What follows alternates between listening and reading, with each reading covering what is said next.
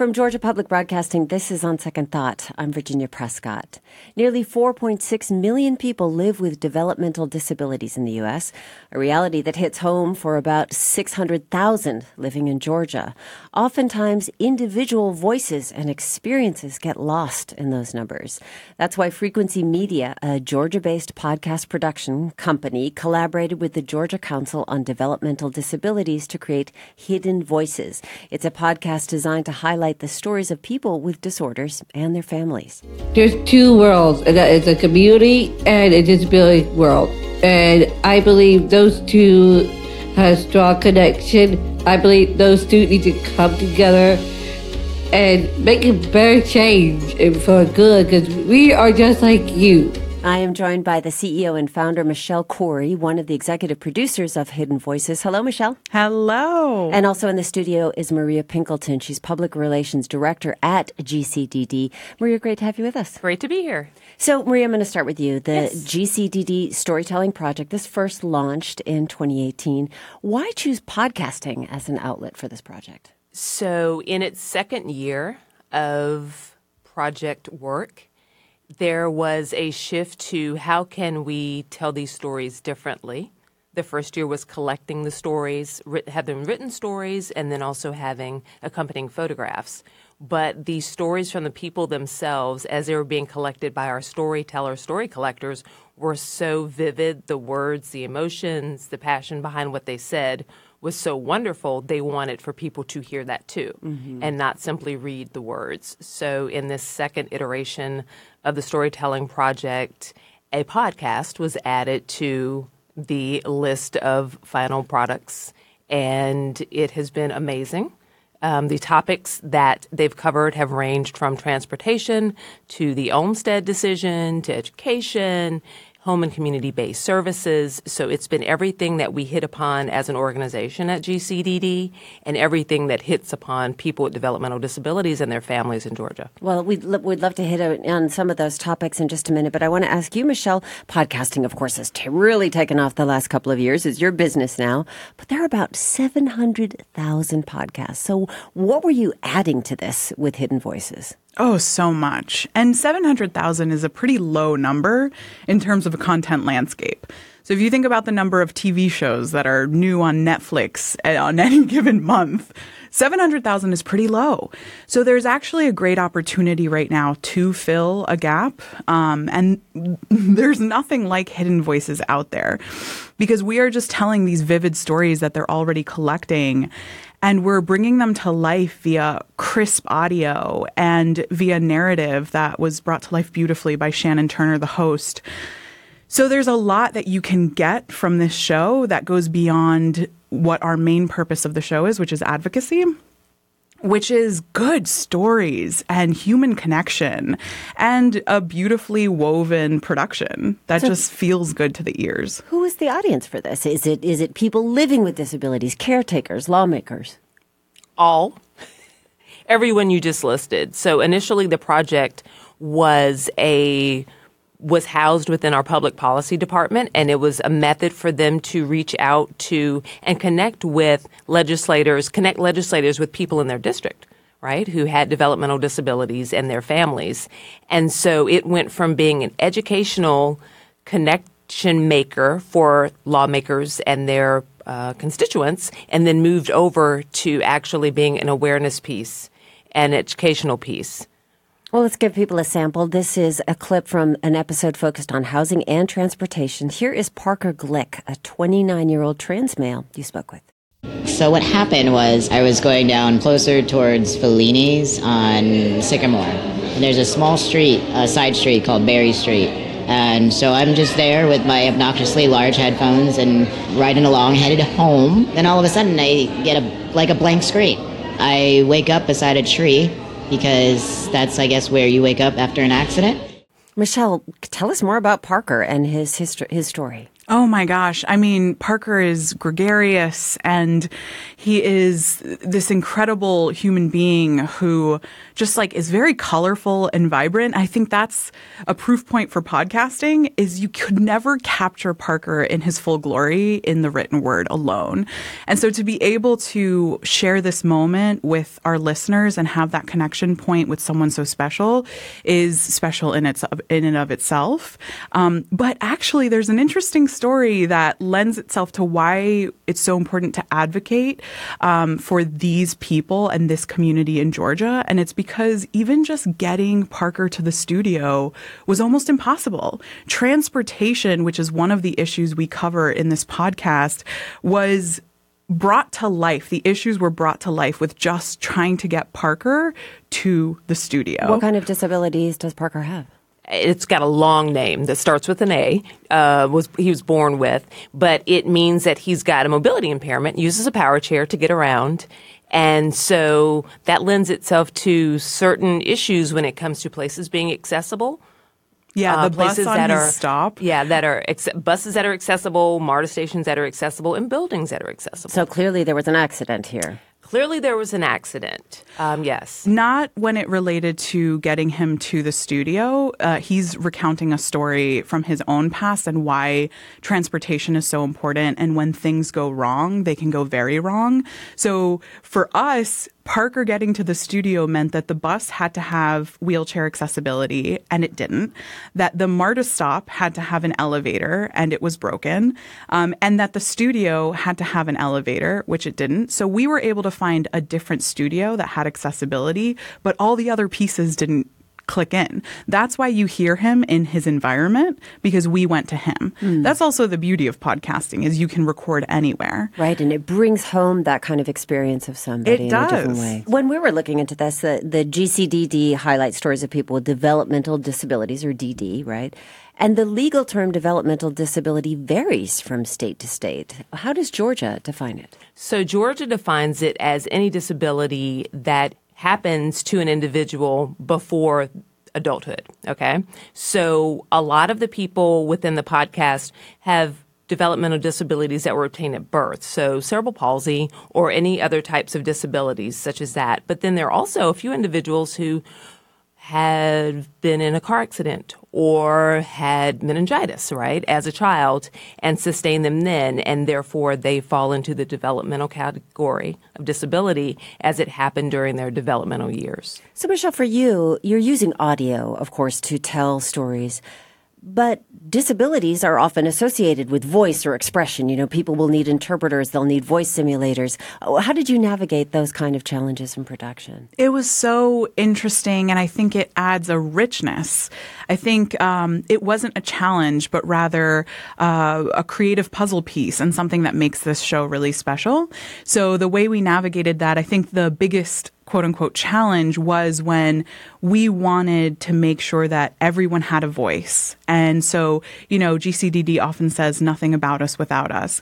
So even if there was a translator, let's say a caretaker who was translating or clarifying what was being said, we wanted to make sure that the actual person delivering the message got a chance to deliver that message.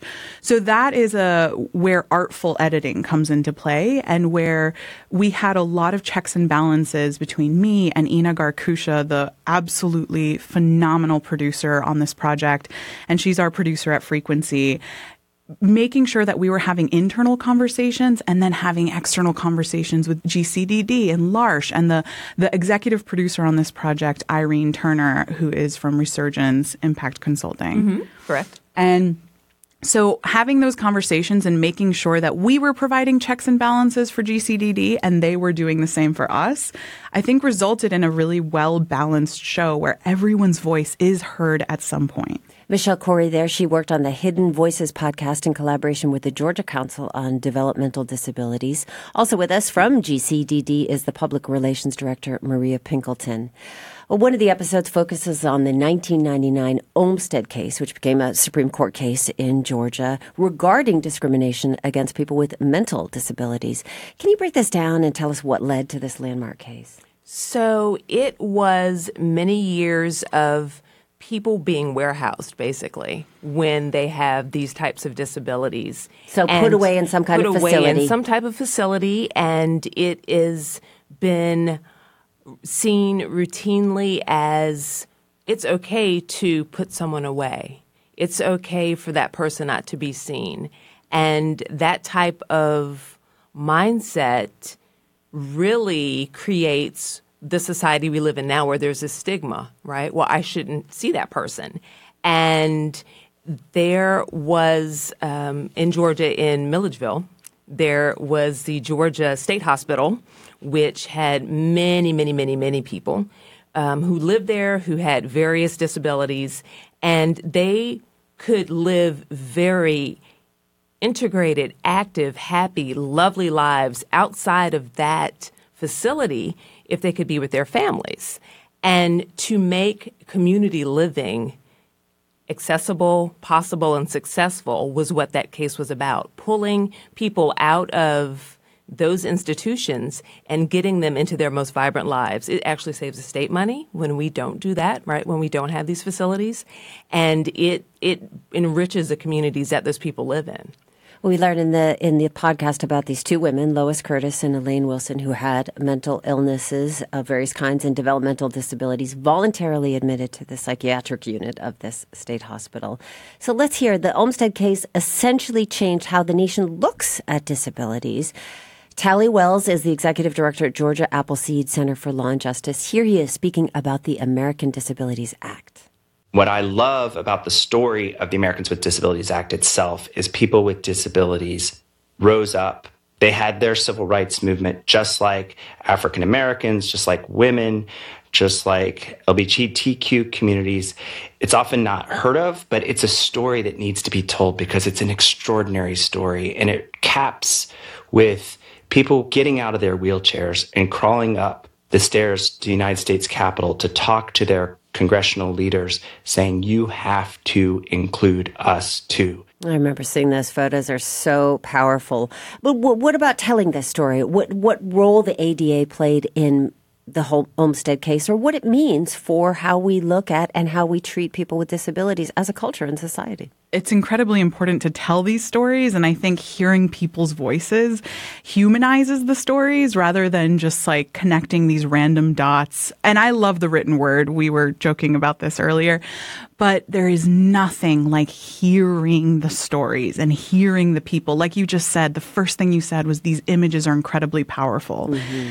Audio connects you, and all of a sudden I start thinking about Tyree and how he's this incredible part of his community, and we get to hear his voice and have him and his caretaker tell their story. There's nothing like that, and it's incredibly important and also just like joyful to hear these stories. Well, we know last year the AJC published an article stating Georgia ranking 45th in the nation for providing funding to people with developmental disabilities.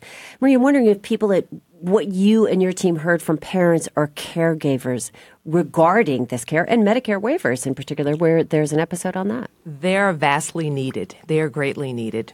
There are currently 6,007 people, was the last number that I recall, that are on waiting lists in Georgia that are waiting to receive various levels of service that would allow them to go to work, live on their own, go to school on their own. And so the quality of life hangs in the balance depending on whether or not they receive one of these waivers. And our next phase of this storytelling monster is a film.